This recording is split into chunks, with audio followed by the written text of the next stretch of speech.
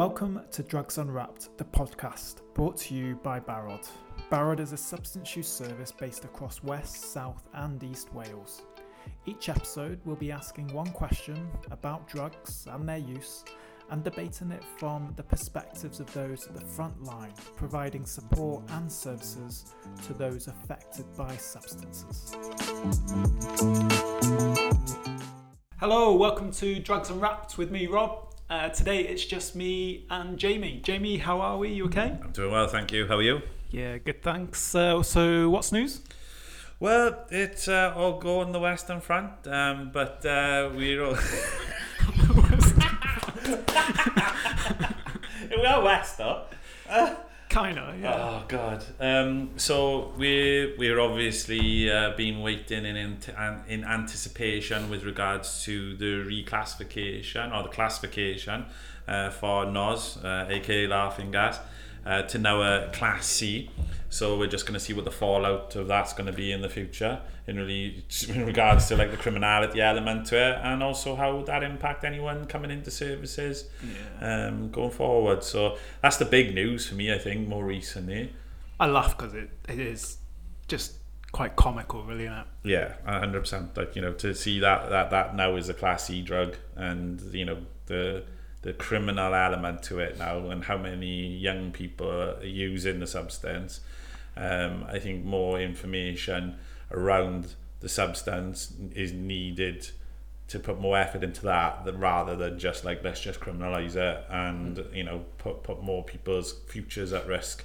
You know, we are very much aware of the health element, the impact on health that it does have, you know, when used in abundance, but we need to be a bit more proactive than what we're actually being at the moment. But the thing is, they haven't banned it from a harm perspective, though, have they? No, not at all. It's purely from an antisocial behaviour, yeah. And like the amount of canisters you find on the street. I don't know about you, but I don't know the last time I saw a canister on the street. Not the whippet canisters. We've seen the larger canisters more than anything now. Yeah, 100%. Those small silver aluminium canisters have gone a long time ago. Now it's the larger canisters, which I can't remember the sizes that they come in, but they're far more, you know, popular. Do you see balloons with them as well? Not so much. Just the empty canisters, which are quite a weight in them actually. I don't know what material they make. You know, obviously it's contain gas, so they have to be quite substantial. But you know, when you see that, you know, the MPs voted overwhelmingly to categorise it at like Class C on what grounds? On antisocial behaviour, you know, really. But we'll see what the ban will do, and whether people now will not come forward to look for help or anything like that. Yeah, I think we're going to do an episode on probably some point next year to look at if it has had any kind of implications really from the ban. But you see, for me anyway, I see more crisp packets and water bottles, you know, kind of discarded on the street. You're not going to ban them, are you? No. So yeah, it'll be an interesting one to see what the actual kind of implications will be. But benzos today, James, is what we're talking about. That's what I'm here for. That's what you're here for. The big dog is in the house to talk about benzos. Absolutely. What was your self-proclaimed title, James? God's favourite drugs worker. There we are. Fabulous. Thank you. There we are. So in terms of benzos then, I swear we haven't taken laughing gas before this. No. But But in terms of benzos then, so obviously this is a class of sedative substances. I think most people will probably know Valium as the main benzo. So we'll refer to benzodiazepines as benzos.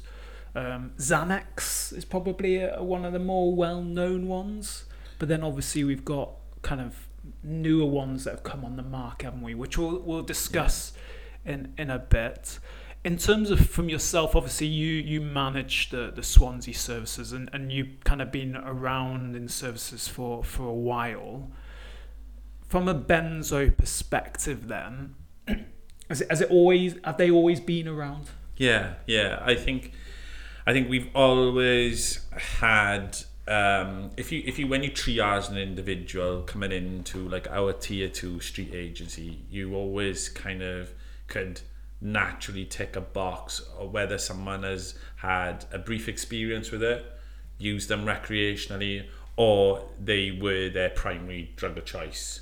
And they you know, obviously we had scenarios where different settings from they would be prescribed to the individual or prescribed to another, or they were then sold illicitly and were genuine, you know, was the actual genuine substance and was sold or palmed off to other people.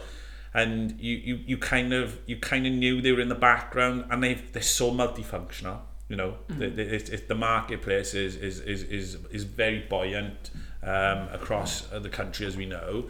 But with benzos or Valium, diazepam, as you know, as we call them over the years, they've always had their place in the drugs market. And obviously, you know, as we go on to discuss, I suppose, you'll see that how the diversification of drug use and people's needs and wants and requirements from a drug, not always benzodiazepines, but you'll see that how the drug has got more popular over time and has become more problematic as well. Why would you say it's become more?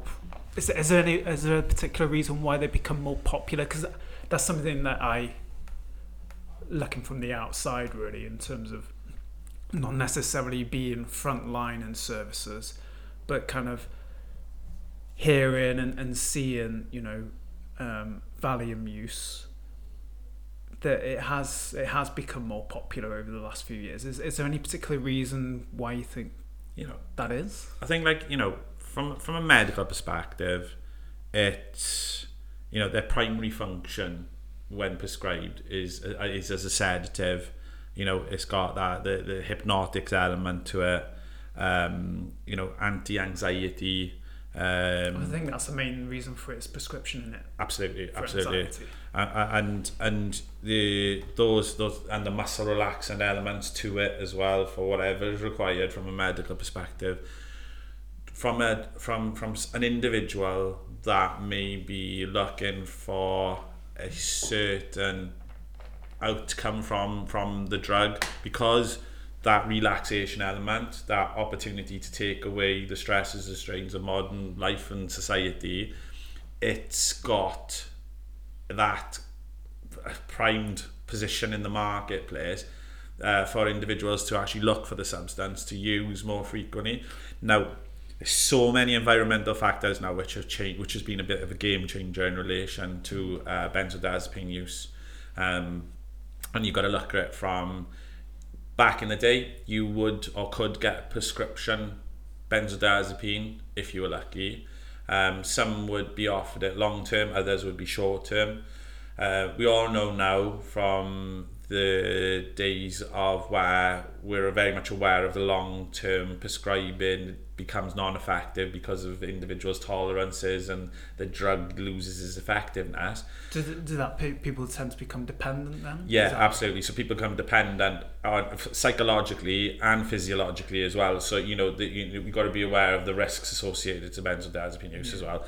And I think what people have got is that the market, as I say, the marketplace was obviously that this drug was always bubbling in the background. It's multifunctional. It has its foot in every camp of whatever tranche of drug use or drug using community you sit in. You've got a use there for it potentially. And it could be therapeutically as well for those people who may have withdrawals or maybe self-medicating in some way, shape or form.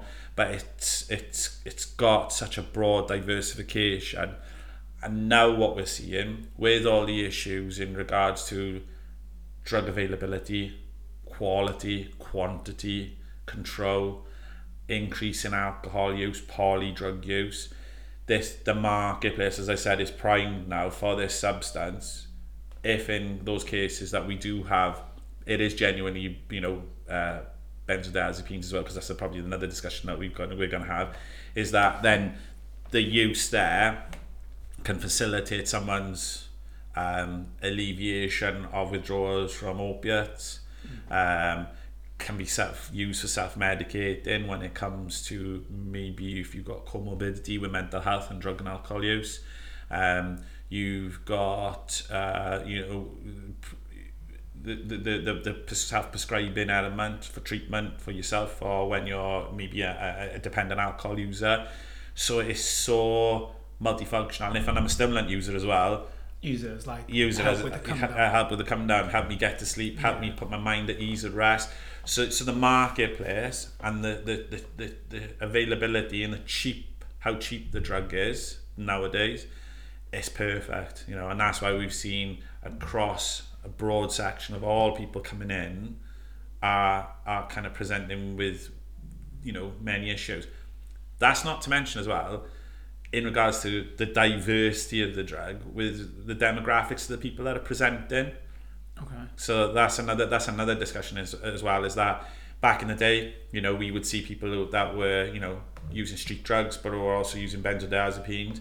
Now we're getting people from all walks of life, maybe, are working in a professional setting and have also been using benzodiazepines, whether that their initial introduction was through their GP due to having quite a stressful job, or a stressful job and work, that kind of home life as well. So they got introduced to the substance, and they've been self-medicating from there on in. The internet, the availability of prescription medications on the internet, and having the ability to access the internet and the funds to be able to pay for that, we've seen the rise in that. We've also, which is like a small cohort of individuals, and older people, should we say, coming into services asking about information advice, whereas now they've been taken off prescription benzodiazepine scripts. They've been using the internet to purchase their prescriptions. The reason for that is because they've been self-medicating, because they feel that they've been battling or struggling with neurodivergency. So they feel they've gone undiagnosed for maybe having been on the autistic spectrum, and the challenges that they face day to day in managing their life, interacting socially with family members, people in the community, work.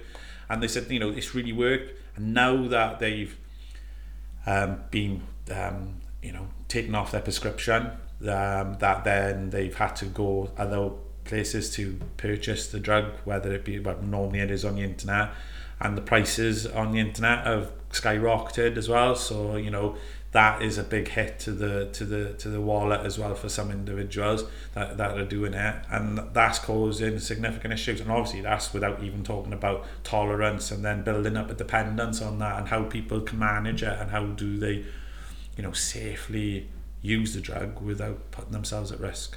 So with those people being prescribed, then is it a case of that they're reporting that their prescription is just being stopped and there's kind of no alternatives that are being offered to them, so that's why they then have to look at getting Valium offline? Or to be fair, what we're seeing is that from a primary care perspective, when prescribing, the GPs have given individuals a kind of reduction plan, so there's not that kind of sudden cessation of their prescription, and they're obviously following medical guidelines now, which is fantastic, but that doesn't help the person for after that. So we're seeing good practice within primary care for people who have been prescribed it. Also speaking to people within health in certain departments, they've also seen, I think, a bit of an increase in referrals into pain management from primary care into secondary care for those individuals, because they're still then looking for prescription medications. And also we're led to believe that primary care incentivized now to be reducing the amount of people that are being prescribed these medications.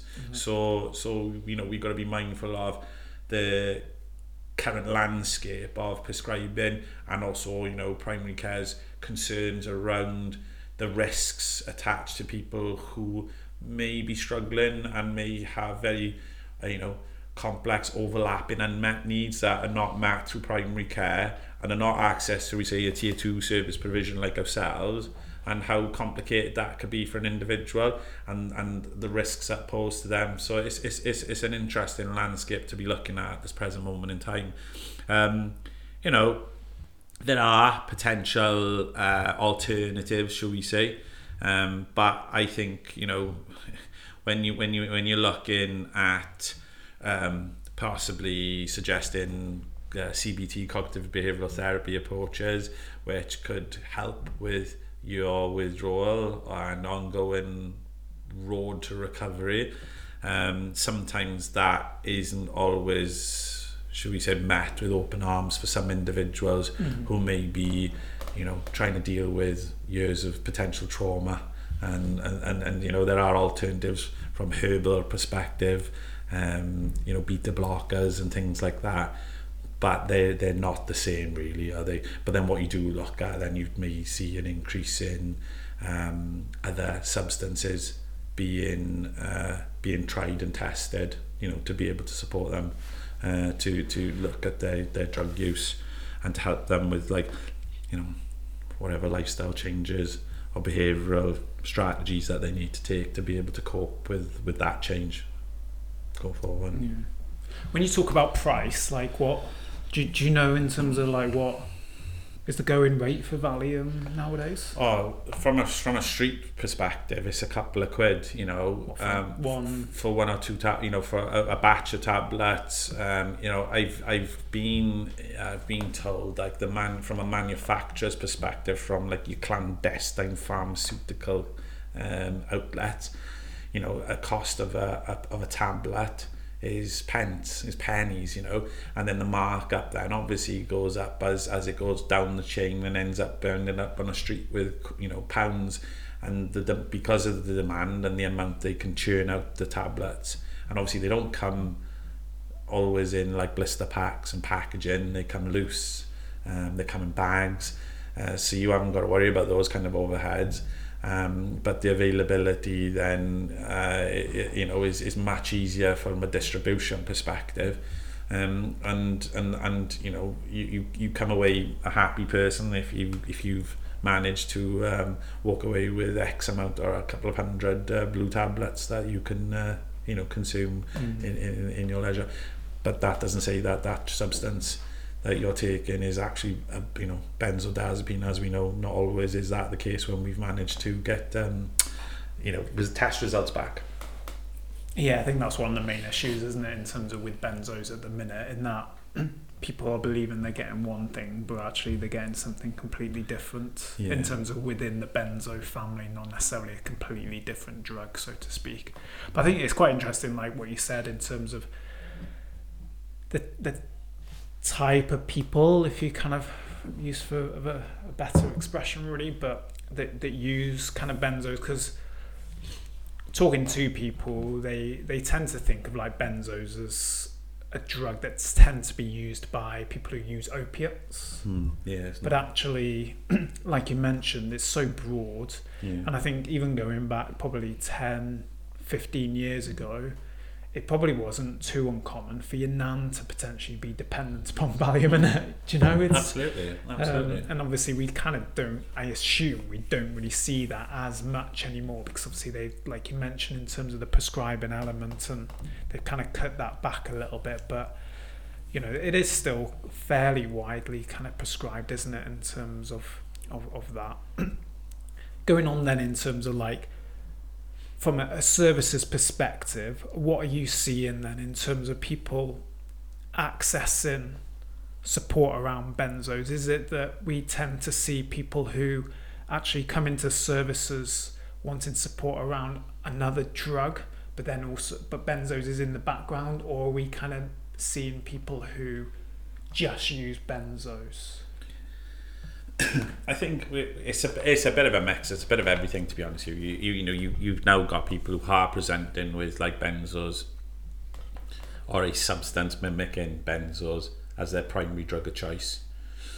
What they are seeking sometimes is like, they would like to be completely refraining from using any form of substances, but the reality of that is sometimes extremely challenging, because if you think like, when you look at someone's drug use and you say like, what do you think are the reasons why you use substances, it's so broad and so varied. And just to name a few things would be, self-medicating due to like anxiety,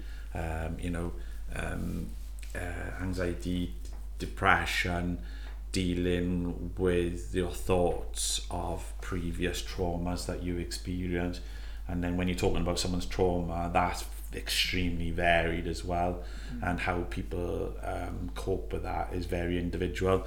So when you're looking at the substance, then you've got the substance which then really helps that individual at that time of managing it, but they then sometimes may overuse the drug, because obviously they start to see that their tolerance is increasing, and you've almost come then full spectrum when someone presents at your building and you start working on a reduction plan, and you start looking at moving on in their recovery.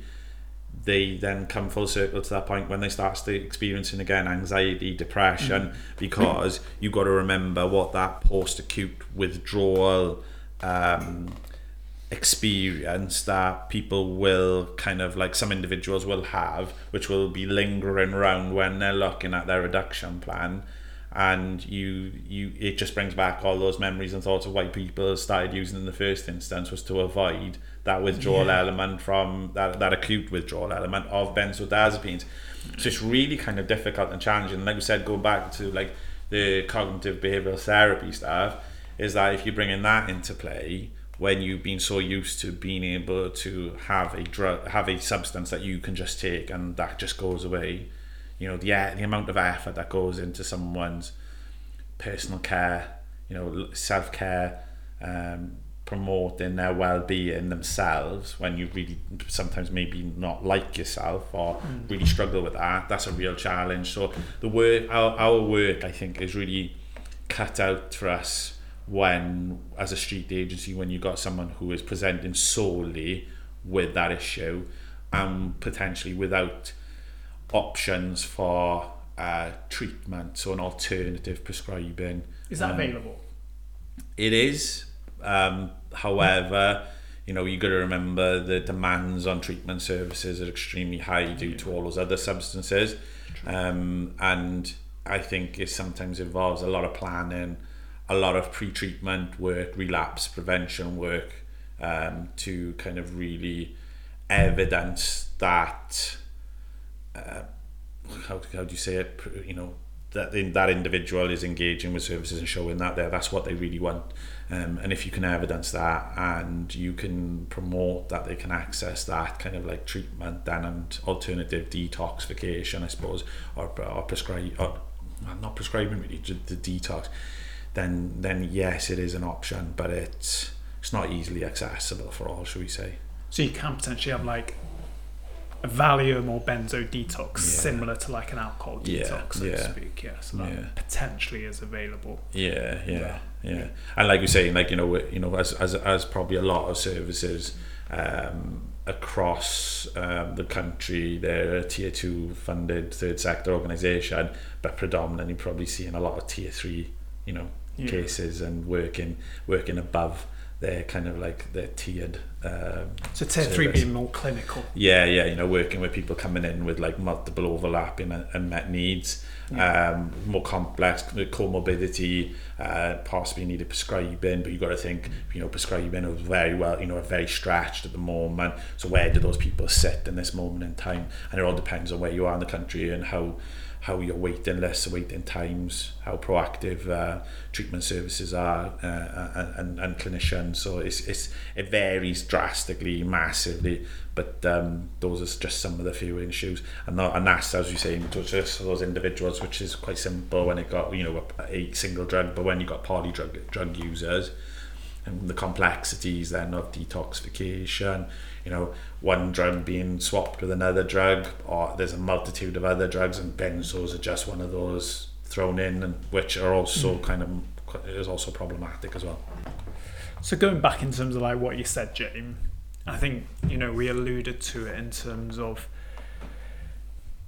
Valium and benzos, but probably Valium more specifically, in that people don't necessarily know what they're getting.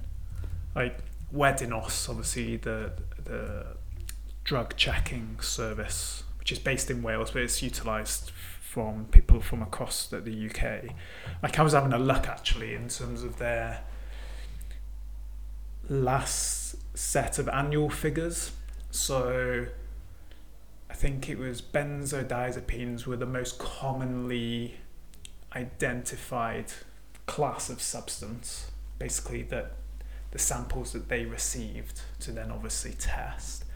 But they said that they basically received what the consumer thought was Valium. They received just over 1,200 samples, and within those samples, upon analysis, once those drugs had been tested, they actually found something like 38 different compounds. Yeah. So it just shows really the amount of different substances that have been identified within basically one believed drug, which was Valium. And actually from all of those samples, of the 1,200 samples, only 45% contained Valium. So actually the vast majority, 55%, didn't contain Valium. They contained other forms of benzos. What's the issue with that then? What harms ultimately can come from that? Well, purely and simply that we don't know the long-term effects of these newer research kind of chemicals, which are quite commonly represent or very much look like the blue, all blue tablets, which we tend to see now all look alike. But when looking at the actual content, they differ dramatically.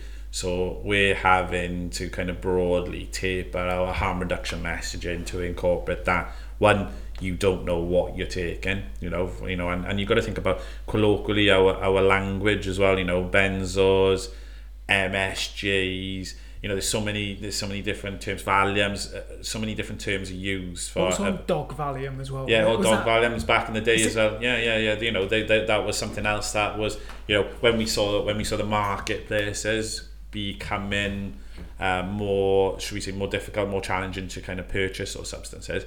Then we saw, apparently dog Valium coming into play, which I think was just applied from that kind of back in the day when we when you could buy bath salts and not for human consumption and all the rest of it, and they were just labelled that. But we are having to broaden our harm reduction information and messaging to incorporate all the substances.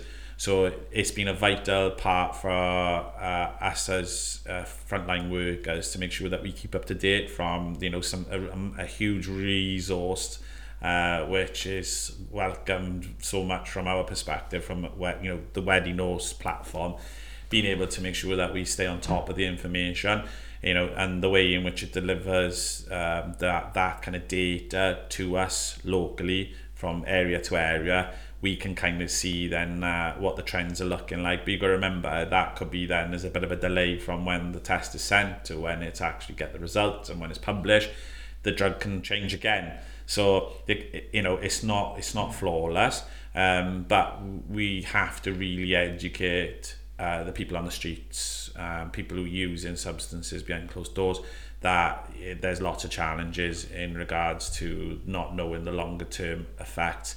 and some of the adulterants, for want of a better word, that can contaminate those substances, can also be quite harmful as well. And I think that is, it's imperative that drug and alcohol workers are stay on top of their knowledge and keep themselves up to date, so that they can be champions of the harm reduction messaging when it comes to then the use of these kind of substances going forward. Yeah.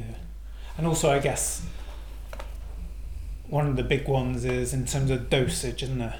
Yeah. With regards, I always remember when Atizalam came on the scene, which is probably going back a few years now, and that being within the benzo family, but that's kind of seen as 10 times stronger, more potent than kind of your usual Valium. So therefore, but also it can look very similar to like you said, the blue tablets that you would traditionally know as Valium. They could also look very similar to that. So actually, on the face of it, if you just had them in the palm of your hand, you wouldn't have a clue, really. But then, if one's 10 times stronger than the other, then obviously you need to dose appropriately really with that. And I always remember in Scotland, it must have been 2018, 2019, it was definitely just before the pandemic anyway, and I think their drug-related deaths hit just over 1,000 for the first time.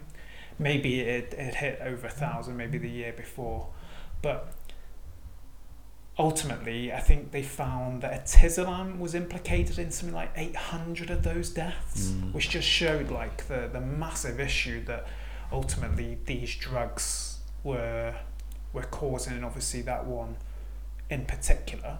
I'm not even going to mention the other kind of novel benzos, as we term it, so kind of newer benzos, and they're not necessarily new in terms of its actual production, but just new within the recreational kind of drug scene and the market, isn't it? But I can't even say half of their names, to be honest with you, so I'm not even going to attempt to even kind of say them really with it. But would you say, in terms of I know we've touched on I think we probably touched on it in a previous episode around the whole issue around synthetic opioids potentially coming onto the market, and it's actually an episode we're going to look at in a couple of weeks in relation to the ban of opium in Afghanistan, and what implications that's going to have on the drugs market in the UK.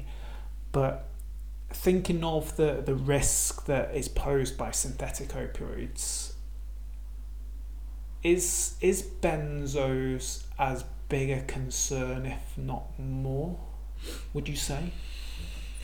Potentially, like we're saying, if we go back to what we were saying at the beginning, their use is far more broader and wider, and probably the diverse population that are using, experimenting, or having a symbiotic relationship with the drug is really important to factor into this.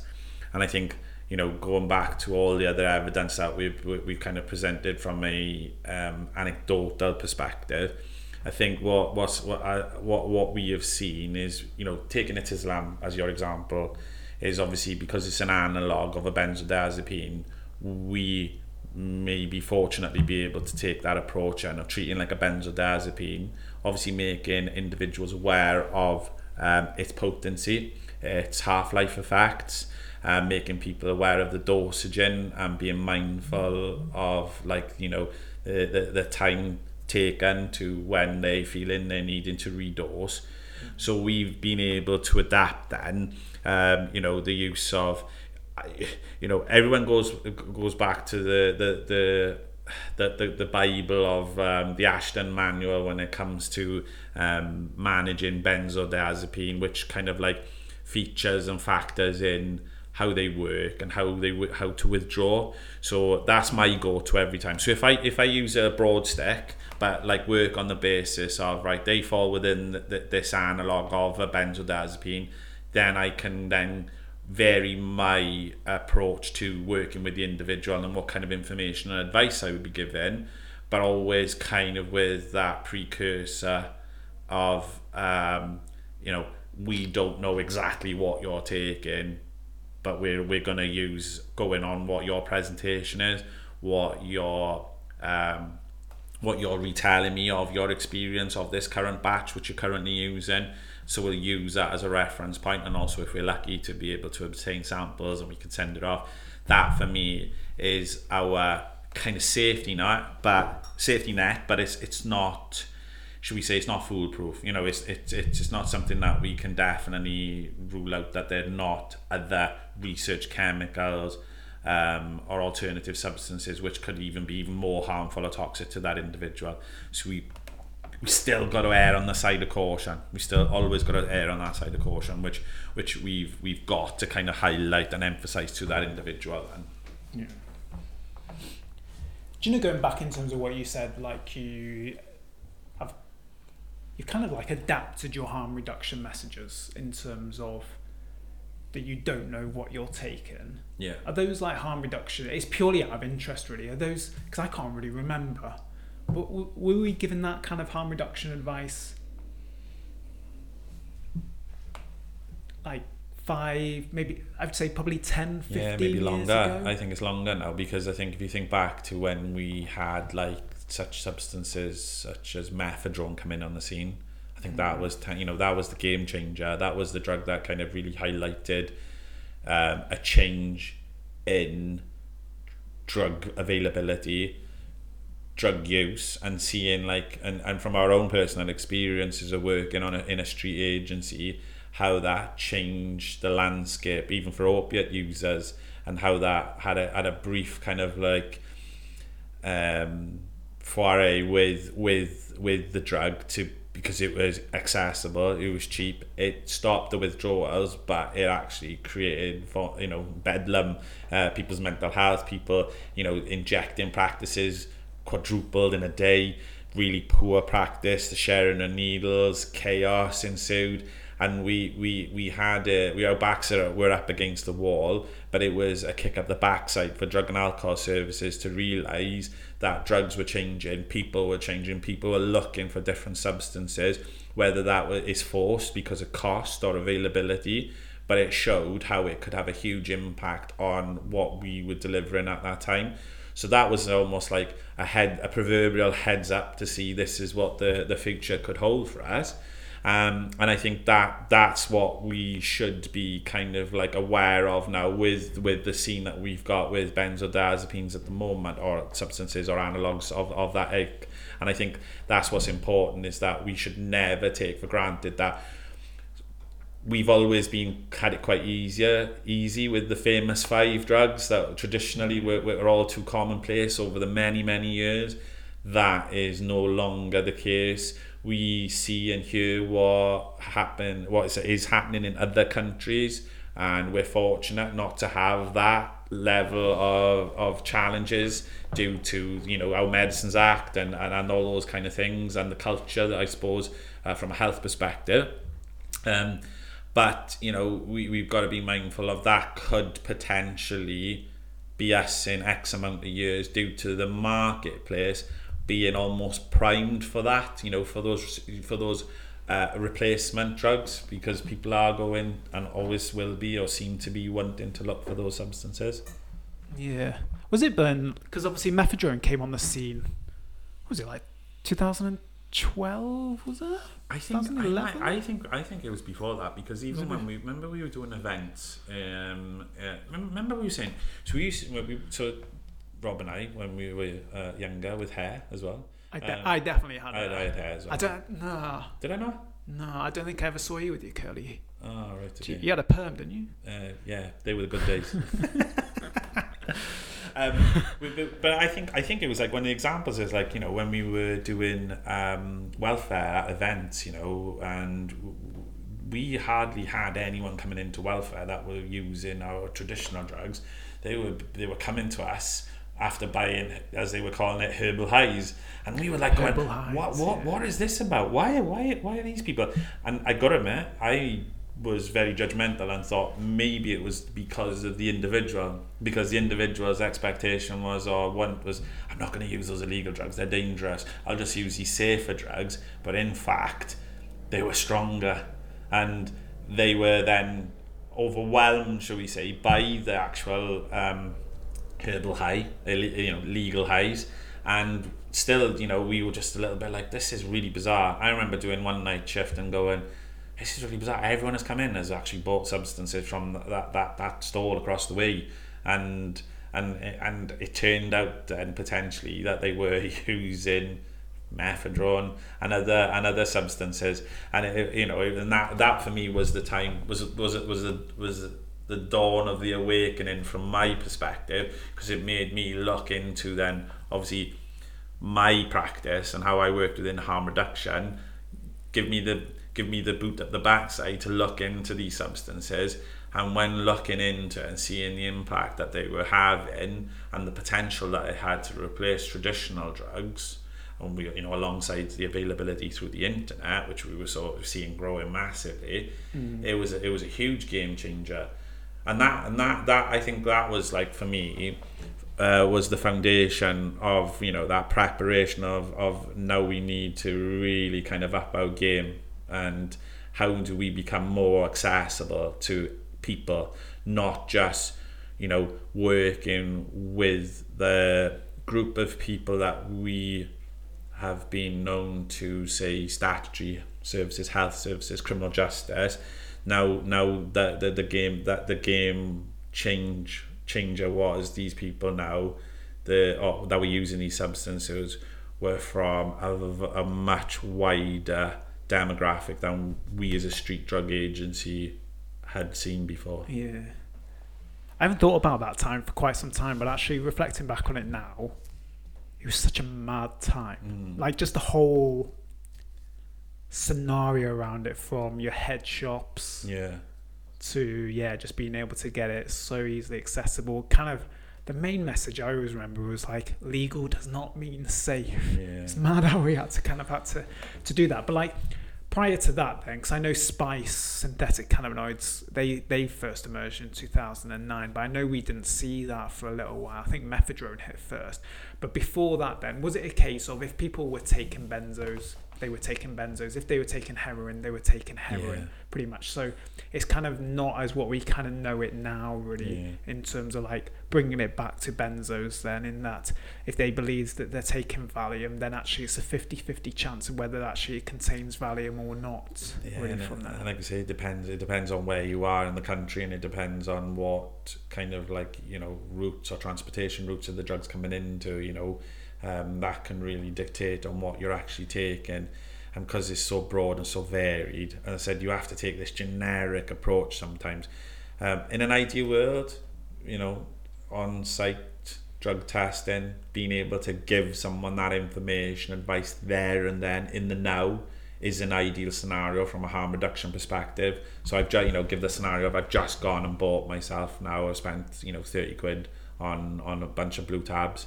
I can come down, I can get them tested and get told what the actual active ingredients are, and I know there's always, it's not always perfect, right? Because dosages from tablet to tablet, depending on how well produced that those tablets are, do change drastically.